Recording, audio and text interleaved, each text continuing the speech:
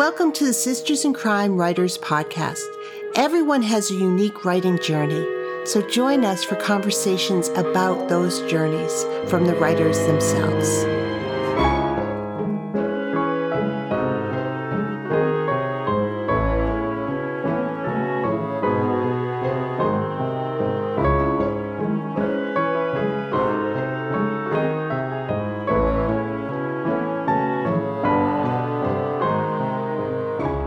This is Julie Henriquez, the Executive Director of Sisters in Crime, and I am delighted to welcome Lorie Lewis Ham to the podcast today.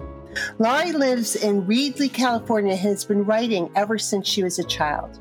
Her first song and poems were published when she was 13, and she's gone on to publish many articles, short stories, and poems throughout the years, as well as write for a local newspaper and publish 6 mystery novels.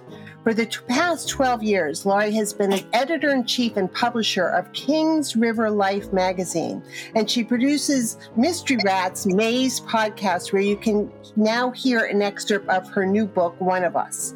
You can learn more about Lorie and her latest book on her website, mysteryrat.com, and find her on Twitter at mysteryrat and on Facebook. Another way to keep up with Lorie's writing is to subscribe to her newsletter, and you can do that on her website. We've got links in the show notes. Lorie has been married to Larry for 30 years, and they have 2 grown children, Jason Joseph Ham. She currently has 5 cats, 4 dogs, a pet dwarf rabbit, and a pet rat named Yuki. For many years, she worked in pet rat rescue and has had many pet rats of her own over the years. She's a better person than I because rats freak me out. But I'm really delighted to have this conversation with you. Welcome to the podcast, Lorie. Thank you so much for having me. Well, I am looking forward to talking to you about your writing and your writing journey, but also about Kings River Life magazine, which is such an important part of the mystery community. But let's start at the beginning, as I always do. When did you say to yourself, I want to be a writer? And when did you flip? It sounds like it was young, but when did you also say, I want to write a book? I have been making up short stories since I was probably about 8, and I kind of just always wanted to be a writer. It wasn't until I was a teenager that I decided I wanted to write a book, and spent many years trying. And was it always crime fiction for you? No. In the beginning, short stories, a lot of them had to do with animals and stuff like that. And then I wrote articles and poems. But with the books, I played around a little bit with the idea of maybe a Star Trek book at one point, because I was a big Star Trek fan. But other than that, mystery, yes. Star Trek original or Next Generation or, All? Oh. I like all of them. Started out with original. I like to tell the story. My mom put me in front of the TV, in front of Star Trek as a baby because we were born the same year. And I never stopped watching. Well, I only ask because, when I, meeting fellow Star Trek fans, it's always good to have conversations about, about which one we follow. And so writing a book takes longer and takes different exercises and different muscles for sure. But how did you build up your writing skills? As far as for writing a book? Or writing and creative writing in general. Did you take classes? Did you just keep writing? I took a few, they weren't online classes at the time, but correspondence type classes. And when I was getting really serious about writing a book in my early 20s, there was a creative writing class actually in Fresno that I had friends who attended, and I did go to that for probably about 2 years. And other than that, just sitting down and doing it. Yeah, over and over and over again. Oh, yes. And what's your writing process like for, let's say, for writing books? How do you write a book? I'm absolutely a pantser. Couldn't do it any other way. I'll have a basic idea and setting and characters, but I just sit down and start writing. If I tried to outline, I think I'd feel like I was done already. I'm meeting through this podcast. I'm meeting a lot of pantsers, and everyone has a different approach to it and things like that. But do you usually develop an idea or have a character? Or how do you know, okay, this is going to be a book I'm going to start? I think because I knew, I want to write a book, that I pursued what I needed to, to do that. Um, my first several books were series, and this new one is part of a new series. So I would say character and location is kind of where I start, Mm-hmm. and then kind of see where it goes from there. With my first books, my main character was actually a gospel singer, which was a life I used to know well. And so a lot of the story came out of that. And Mm-hmm. then with the new one, it's a lot about setting. I have them set in a real life arts district in Fresno called the Tower District. And a lot of the character and the ideas and stuff come out of that setting. Yeah. Yeah. I mean, a great setting is its own character, right? I Oh, mean, yeah. and it develops. Yeah. What sort of writing advice have you gotten that's been great, or that has been terrible, or what kind of writing advice do you give? I sometimes think the bad writing advice is more helpful to people. Yeah. I hadn't thought about that. I don't know. I'm not really sure as far as bad writing advice, except when somebody tries to tell you there's only one way to do it, Yeah. because that's definitely not the case. Everybody's different. Good writing advice. Actually, a couple things really helped me, and one ties back to Sisters in Crime. When I was really getting serious about my first book, I mean, I'd written books, but you know what I mean, really serious. A Sisters in Crime chapter started in Fresno, and I joined, and it was encouraging. And also, I had people telling me, "Hey, you should write a mystery featuring a gospel singer," and I honestly had never even considered that possibility. So that helped me. That's when I was finally able to actually finish a book. Yeah. And then in that same process, I actually went to a conference. Carol Higgins Clark was there, Mm. and she told me how she keeps track of things, which she uses a calendar. And since I can't outline, that was a perfect answer for me to just be able to track things and know what's going on, or be able to say, hey, this needs to happen on this day. So both of those pieces of advice were very helpful to me. And so when you talk about using calendar, is it like printing out a blank calendar that you track what your characters are doing, and then just Correct. sort of say, we need to solve this a week from Wednesday, so how am I going to make that happen? Not so much that, but like, I'll put the dates in, and I'll put 10 o'clock went here, this time, went and talked to the police, or went and talked to this suspect, or just to kind of track and make sure, that it flows okay, and that I'm doing the things I need to do. And then maybe something will come up of, oh, this is happening on this date. I need to put this down here in room to do this. Yeah, no, that's really a great idea. I mean, I frequently, when I first started writing, would create these days that were like 47 hours long. It's like they couldn't do all that in one day. So, I'd have them traveling all over the place and talking to people, and that's not possible. So I think that's a really good idea. As part of what you're writing, you talked about joining a Sisters in Crime community.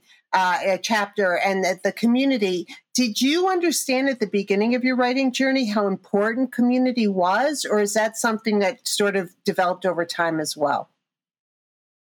I think that developed because since I was writing as a teenager, and a kid, I didn't think about those kind of things. But I honestly joined Sisters in Crime because I was such a big mystery fan, and Mm-hmm. had been for years. And so that was the reason. And then all of the rest of the wonderful things came out of that. Yeah, because you've been a member of Sisters in Crime for a long, long time. Yes, I have. One of the things that you do, one of the other hats that you wear, is you're the editor-in-chief of Kings River Life, which is an online magazine that I'm sure most people know about, that does reviews and profiles and articles and all sorts of things, and is an incredibly generous part of the crime writing community. I mean, I think that one of the things I love to talk to people about is the other ways the community gets supported, and things like your magazine are part of that. Can you talk to me about that and how that came together? Sure. The magazine didn't start out that way. I had been working for a local newspaper and got laid off just before Christmas. And while I was trying to figure out what I was going to do next, I went, wouldn't it be kind of fun to put together a website where I write about all the things that my editor told me nobody wanted to read? And mystery was a part of that, kind of more through the local writers and sisters in crime. And I had also been doing book reviews on my own website as an author now and then. And so those things just kind of started merging, and just found that that part of it really grew to the point now where it's at least half of each issue, if not more. Are reviews? Yeah, book reviews, movie reviews, once in a while a mystery short story, anything mystery related. And then the rest of it is either animal rescue or local arts and food and stuff like that. Your reviews get quoted. I mean, people pull quotes from them and use them on websites and things like that. I mean, it's an incredibly useful thing for the community to have that kind of outreach that you provide. How do people approach you? Like, what's the best way to reach out to you? What are some good practices to do it, or some things that, like, this isn't so cool? Really, I would say probably just email me about your book, kingsriverlife@gmail.com. But just keep in mind that we may not have a reviewer that's available to review it. Mm-hmm. And that it might not end up being a good fit for us. Just, keep that part in mind.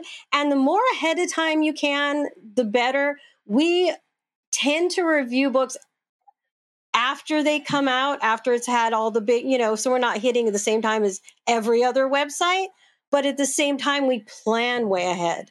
Yeah. And all of our reviewers are volunteer. Most of them have day jobs too, so they can only do so many. So if you get in touch with us ahead of time so we can get you a spot if it works, that helps a lot. But we do try to at least do something. Since the pandemic, we started doing a special midweek guest post, kind of took the place of all of our arts articles for a while. Yeah. And we're still doing that. If we can't review your book, or if it's going to be months before we can, we try to at least offer that if at all possible. And, as I said, I've been talking to bloggers and different people who do this. If you're going to give something a not great review, do you publish it or do you not? Not. If we try to make sure that we're reading the book objectively, just because it may not be something that is our personal taste. If it's well done, then we review it that way. If it really just is either a bad book for whatever reason, or something that we absolutely can't stomach, like dogs getting killed, that's something that if you've got that in your book, don't bother. But then we'll let the author know. But quite honestly, that hasn't happened very often. Yeah.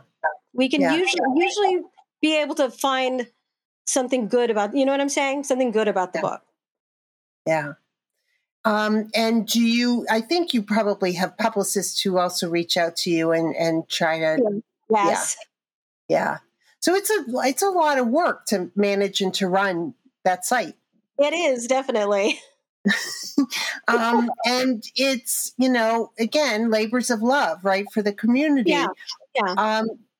And I love that you also focus on other arts forms, because I, as somebody who spent a lot of years working in theater, I think that we can look at things from all different points of view. Did you feel like that also, the fact that you are so interested in many forms of art, that kind of also gives it more texture, or more, that it's a richer environment? I think so. And I know that even though most of that other stuff is more local, that there are some of our readers from out of the area that do still read a lot of the animal rescue stuff, a lot of the art stuff as well, and enjoy it. I hope. Yeah, to understand what's going on and to hear about things and trends is pretty Mhm. exciting. Yeah. Now, in your own writing, how would you classify your own books? My own books? Well, the first series was definitely cozy. The new one, I honestly didn't think it was cozy. I thought it was a little more traditional. But as I started getting reviews, everybody was calling it a cozy with an edge. So there you go. Well, there's a movement towards subgenres within cozy now. I mean, Yeah. there's, because there's always the food and the gardening or the this or Mhm. that, but there's also cozy noir, I've heard, or cozy with an I haven't heard edge. cozy noir. I went to a panel somewhere and they mentioned cozy noir, and I did think, how does that work? But but no, cozies with an edge are a thing. I mean, it's still some of the same rules Yeah. of no excessive violence, no gratuitous sex, no animals dying on the page or anything like that. But it has a little bit of an edge. May have more than one body, that kind of thing. Yeah. And she ends up being a part-time private investigator working with her cousin who is a private investigator. So, I was thinking, well, that's not your typical cozy, but Right. Yeah. Not the amateur sleuth. right. So when did you publish your first book? My first book was in 2000. So, I mean, that's not that long, but it's also a long time in the publishing world. And the world has changed. What do you think about all those changes in the last 22 years? Digital and online and internet. I mean, there's so much. The publishing field has changed so much. Well, first off, when I sat down and finally had this new book written, I felt like I was starting over and had never published a book ever because everything was so different. But there's a lot of good to it. I feel like there are a lot more really good books getting a chance now that self-publishing isn't looked down on. Mm-hmm. And I think that's really great. At Kings River Life, we honestly try to help self-published authors as much as we can. Mm-hmm. Um, and so I think that's really positive. I think there being ebooks, I think that's a positive thing. It was a lot easier for me to send out ebook arcs than trying to make my own print ones, 20 some odd years ago. Yeah. So I'd say mostly good. There are still, negatives. There's still maybe too many books out there. Yeah. So there's that. But I think a lot of it is good. Yeah, I think the indie publishing world has changed so much in those years too. Oh, yes. Yeah, I mean, I think that there are people, whether true or not, back in the day, the perception was these are people who couldn't get a traditional publishing contract, and now we know that's not true, and it's people take it very seriously as a business and are able to create their own paths, which is incredible. I mean, I think it enriches us all. But it is a business. I mean, it's still, it's a lot more work to be an indie published author. Well, going back to the beginning, because I had a gospel singer as my main character, back then crossovers weren't really a thing. And everybody kept telling me, oh no, this is a Christian mystery. And then it very much wasn't a Christian mystery. And so it was very hard to find a place for it, which I don't think that's as much of a deal anymore. I think crossover is a lot more common. Yeah, even bigger crossovers than that. But if you're writing a cozy, traditional, and with a gospel singer that isn't quite Christian, I mean, neither community is gonna, is going to embrace it right away. But there's definitely a market for it. So, yeah. And so your new series, when did you launch that? That was, it kind of the end of July, beginning of August. The ebook came out one week and the print the next. Of this year? Of last year. Of last year. Yeah. So during pandemic. Yep. And how was that? I mean, it's different. I mean, also because you know more people and you're part of the community in a different way, because that's also changed how you market and social media. I mean, it's just hard to even explain how different the world is. Oh, yeah, definitely. It was hard not being able to do in-person book signings. I know locally, especially, I did a lot of that with the other books. So I really missed that, and I'm hoping by the next one we'll see. But I was very thrilled by how supportive the rest of the mystery community was to my book. Not that I didn't expect them to be supportive, because they've always been, but just the links that they were willing to go to help me get the word out really touched me, and it really meant a lot.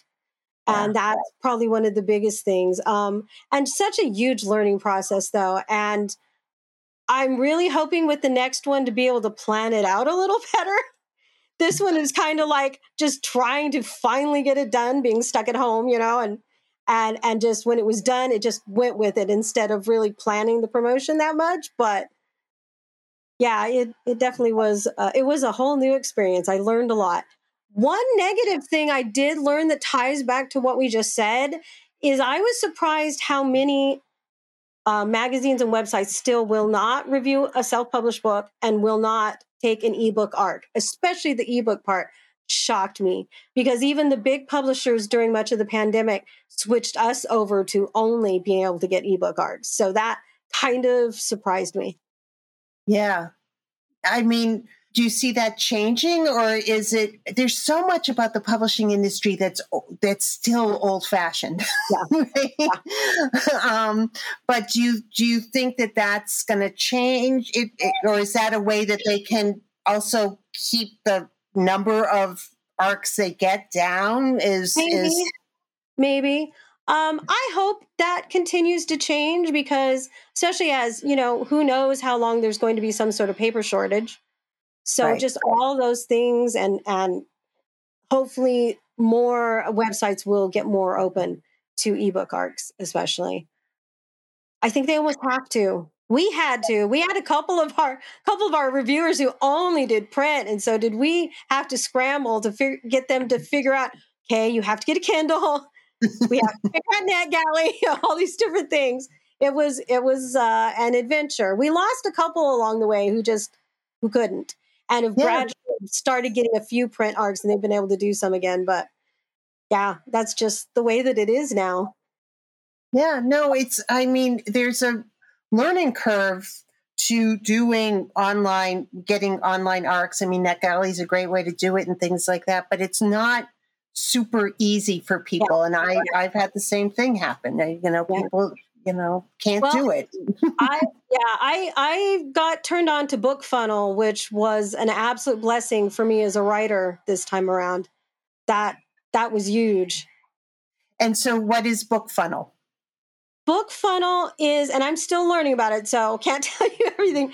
It's a website where you can upload your book, and it's set up to where you can send, depending on what program you get, up to an unlimited amount of ebook ARCs or giveaway books out to people without it costing you anything extra. And that was how I sent out almost all my ARCs, did almost all my giveaways, and that was really nice. And when you send it to somebody, they can then download it in the format that they want. Oh, that's nice. Yeah, whether they've got a Nook or a Kindle or whatever it is that they have. Or they want a PDF or whatever. Yeah, exactly. So, Lorie, I think one of the important things that we've touched on, but that people need to understand when we're talking about publishing. So being a writer is a journey unto itself. And we talk about pantser and writing and plotting and everything else. But being published, you make choices, and you continue to make choices, and you can make many different choices. But if no matter how you're being published, it's a business and you need to participate in the business. But if you're being indie published and you want to be well published so that you're taking it seriously as your own publisher, understanding things like sending out ARCs or creating a press list or reaching out to reviewers or doing all those things is a necessary part of the business because it's all you. And you've had the background with the magazine and other things you've done, which probably makes it a little bit, you understand it, but it doesn't make it easy all the time. It's still hard to do, right? Definitely. Yeah. So Book Funnel is a great tool. What would you also recommend that indie published authors or people who are considering being indie published, sort of get in place as they're working on their book? Well, I guess a lot would depend if they're already established as an author or they're brand new. If they're new, it's so important to be online. I mean, that may seem like an obvious thing, but from a published Kings River Live point of view, I'm still surprised by how many authors aren't.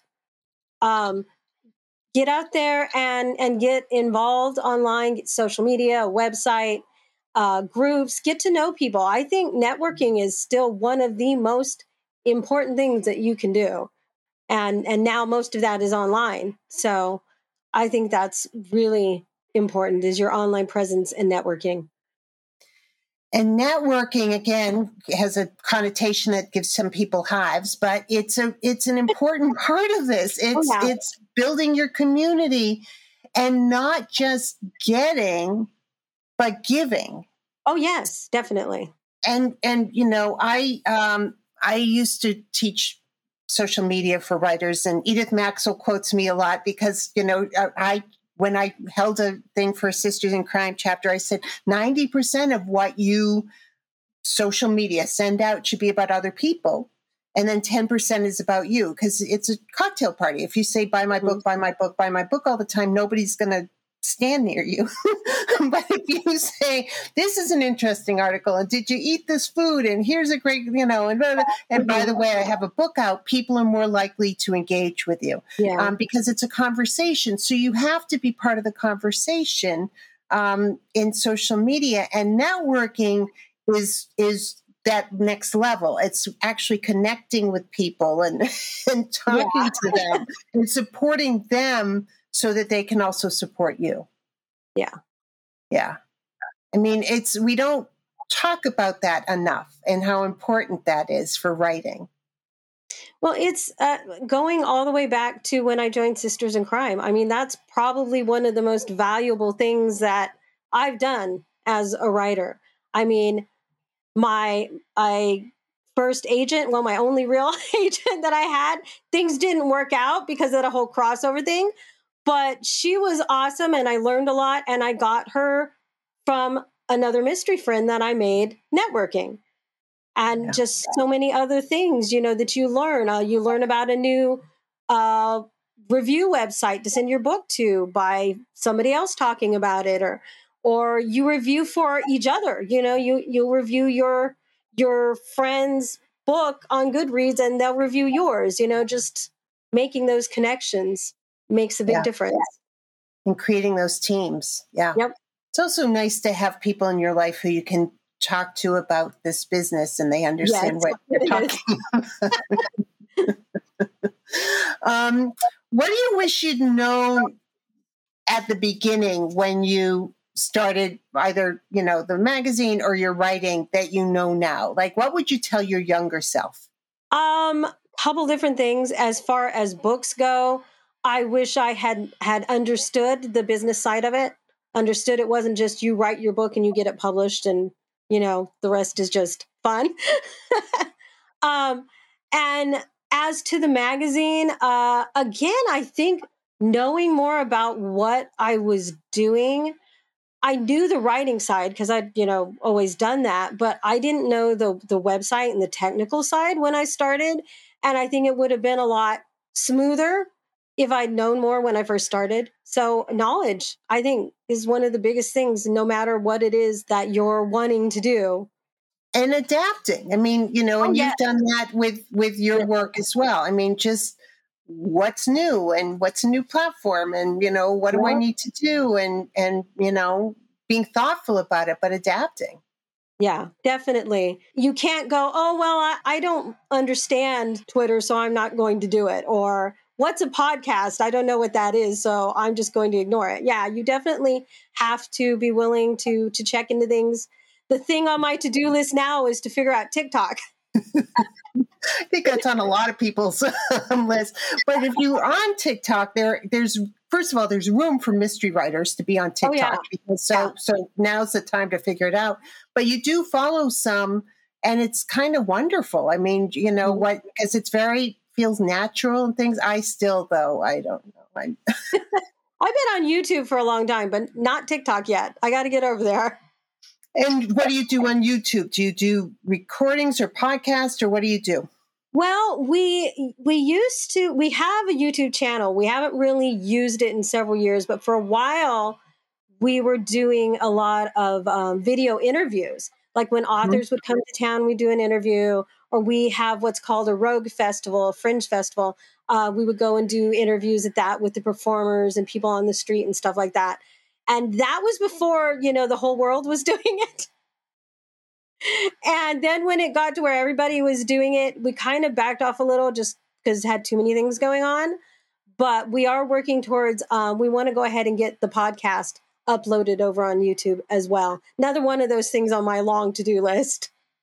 Well, I think one of the things that's interesting about YouTube is it's one of the biggest search engines people use for anything. So that if you got a video about somebody and you have enough of the tags, the people will find it because, and I do this. I mean, when somebody told me that, I thought, oh, that can't be true. And then I realized every time I think about buying a new planner, or I'm going to, look at this, or I'm going to do that, I go on YouTube and just do a search and see what people have said and then you go down a rabbit hole of other videos and things. So it's an incredibly useful site to be involved with, and you can have audio. I mean, we could put Sisters in Crime podcasts up on YouTube. Yeah, it's in the plan.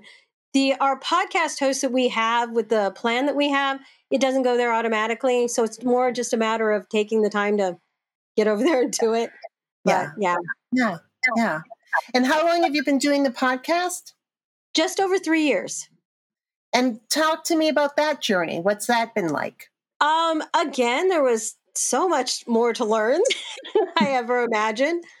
I kind of just started. At one point, I had wanted to do, with our YouTube channel, I had wanted to do dramas. And that just didn't end up it was just too, expensive, too impossible. And I started thinking, because I was a podcast fan, I loved listening to them, and I love the old radio shows, the old mystery radio shows. I thought, I should try doing a podcast. And I have the theater tie from the magazine as well. Plus my kids have been in theater. And I thought, wouldn't that be an interesting combination? And so I started putting out feelers to see if anybody was interested, and they were. And so then I started learning. There was so much to learn. And do you write the scripts for the podcast? No. They are either short stories or first chapters of mystery novels, and authors submit them to us, and we take a look and see if it's a good fit. And if it is, then we schedule it and start auditioning for actors.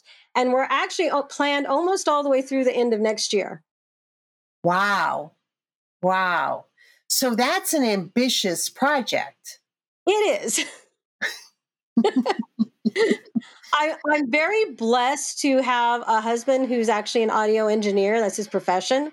So I put the pieces together, and then he literally puts the pieces together and makes it sound great. So that's been a great part of it. Well, and so, I mean, I have my own opinions on podcasts, and I think that they're wonderful and growing. What have you found in that journey as far as, making this available to people and sort of rethinking what the programming is, but using that platform? It's been very interesting. It's been a lot of fun. There's starting to be, during the pandemic, a lot more dramas did pop up. but ours is still different. It's usually still just one actor, but they're doing more than just a straight read. They're, Yeah. trying to embody the characters. Um, and I think it's a great way to get people interested in your writing. Mhm. You mentioned I put the first chapter of my book on there because I know that when I'm in the process of putting them together and all the little bits of directing and everything that we have to do, I end up going and buying some of the books, going, this is really cool. I like this. I'm going to find out what happens. So I think it's a great tool, and Yeah. hopefully people enjoy listening to it. Yeah, no, it's a wonderful melding of different art forms too. Yes, Again, you tend to mash up art. I guess I do. Hey, I'm there. I think it's fabulous. And it's good for actors because they get a reel. I mean, they get some examples of their Yeah, work. and they get experience, and yeah, it's been great, and it's interesting how much even for them has changed because most of them hadn't done voice acting. And in the beginning, sometimes it was a struggle to try and get across to them what exactly I wanted them to do.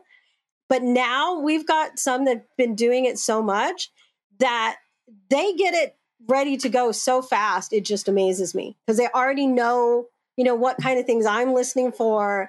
And they're more familiar with how the mysteries feel, they're supposed to feel. And yeah, it's been really interesting.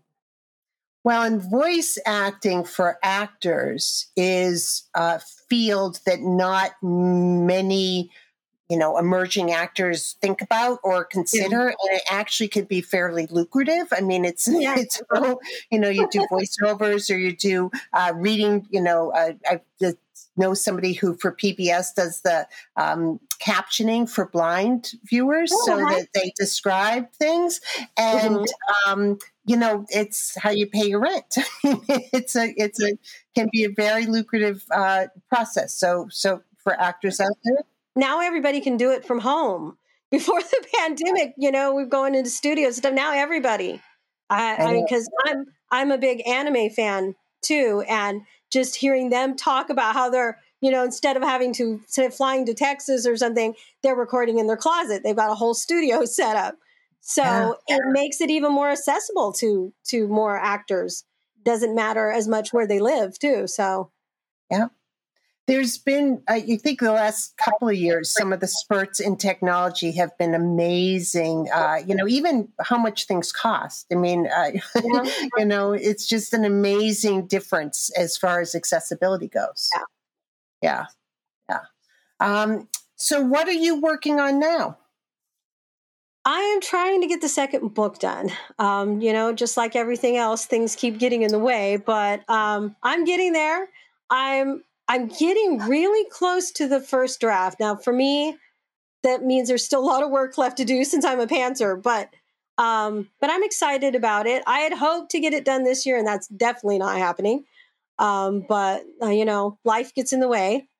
Yeah. But hopefully by next summer, maybe Halloween at the latest. It's set at Halloween. So And when you start, you've written one series. Now this is the second series and you're a pantser, but did you know that this is the world that I'm building could support a series? Does that make sense? Like you gotta when you're writing a series, you gotta have enough infrastructure that you've got enough story to tell for 5 books or whatever. I don't think I could write anything but a series, if that makes any sense. And it's my Yeah. favorite thing to read. So I think that my way of thinking just goes there automatically, if that makes Yeah. sense. Yeah. Yeah, I can't imagine not, because I want to spend more time with these characters, whether as a reader or a writer. And well, with the first series, it was set in the world of gospel music, which I had plenty of material to pull from. And for anybody, I don't even know if you can find them anymore, but it is a realistic portrayal of that world. Hence why it didn't fit in the Christian fiction genre. Um, and with this, I think the Tower District really gives me that. I mean, I'm toying with, it may not happen, but I'm toying with possibly writing some of this series with different main characters. Mm-hmm. and it being more about the Tower District. They'll all still be there. My main character, Roxy, will still be there, but I have thought about that possibility. Yeah. Yeah. I love that. I mean, there's certain genres that do that more than mysteries, although some mysteries, but like romance will do that, where they'll have a place and then they'll have 5 different books from 5 different points of view, and the people mix up, but it's the setting, or it's the time, or it's the week, or something that is the central conceit of the series, which is kind of cool. Yeah. Well, that's exciting. Well, thank you for a wonderful conversation. Thank you for all you do with Kings River Life. Wow. Why do I have such trouble with this? Kings River Life, and supporting writers. I mean, it's tremendously important part of the community. And thank you for being such a longtime member of Sisters in Crime. I love Sisters very much. So, and thank you so much for having me and talking with me today.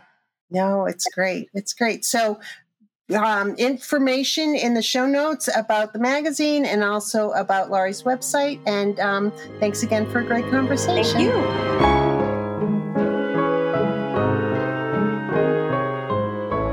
Thank you for being with us today. Sisters in Crime is about community.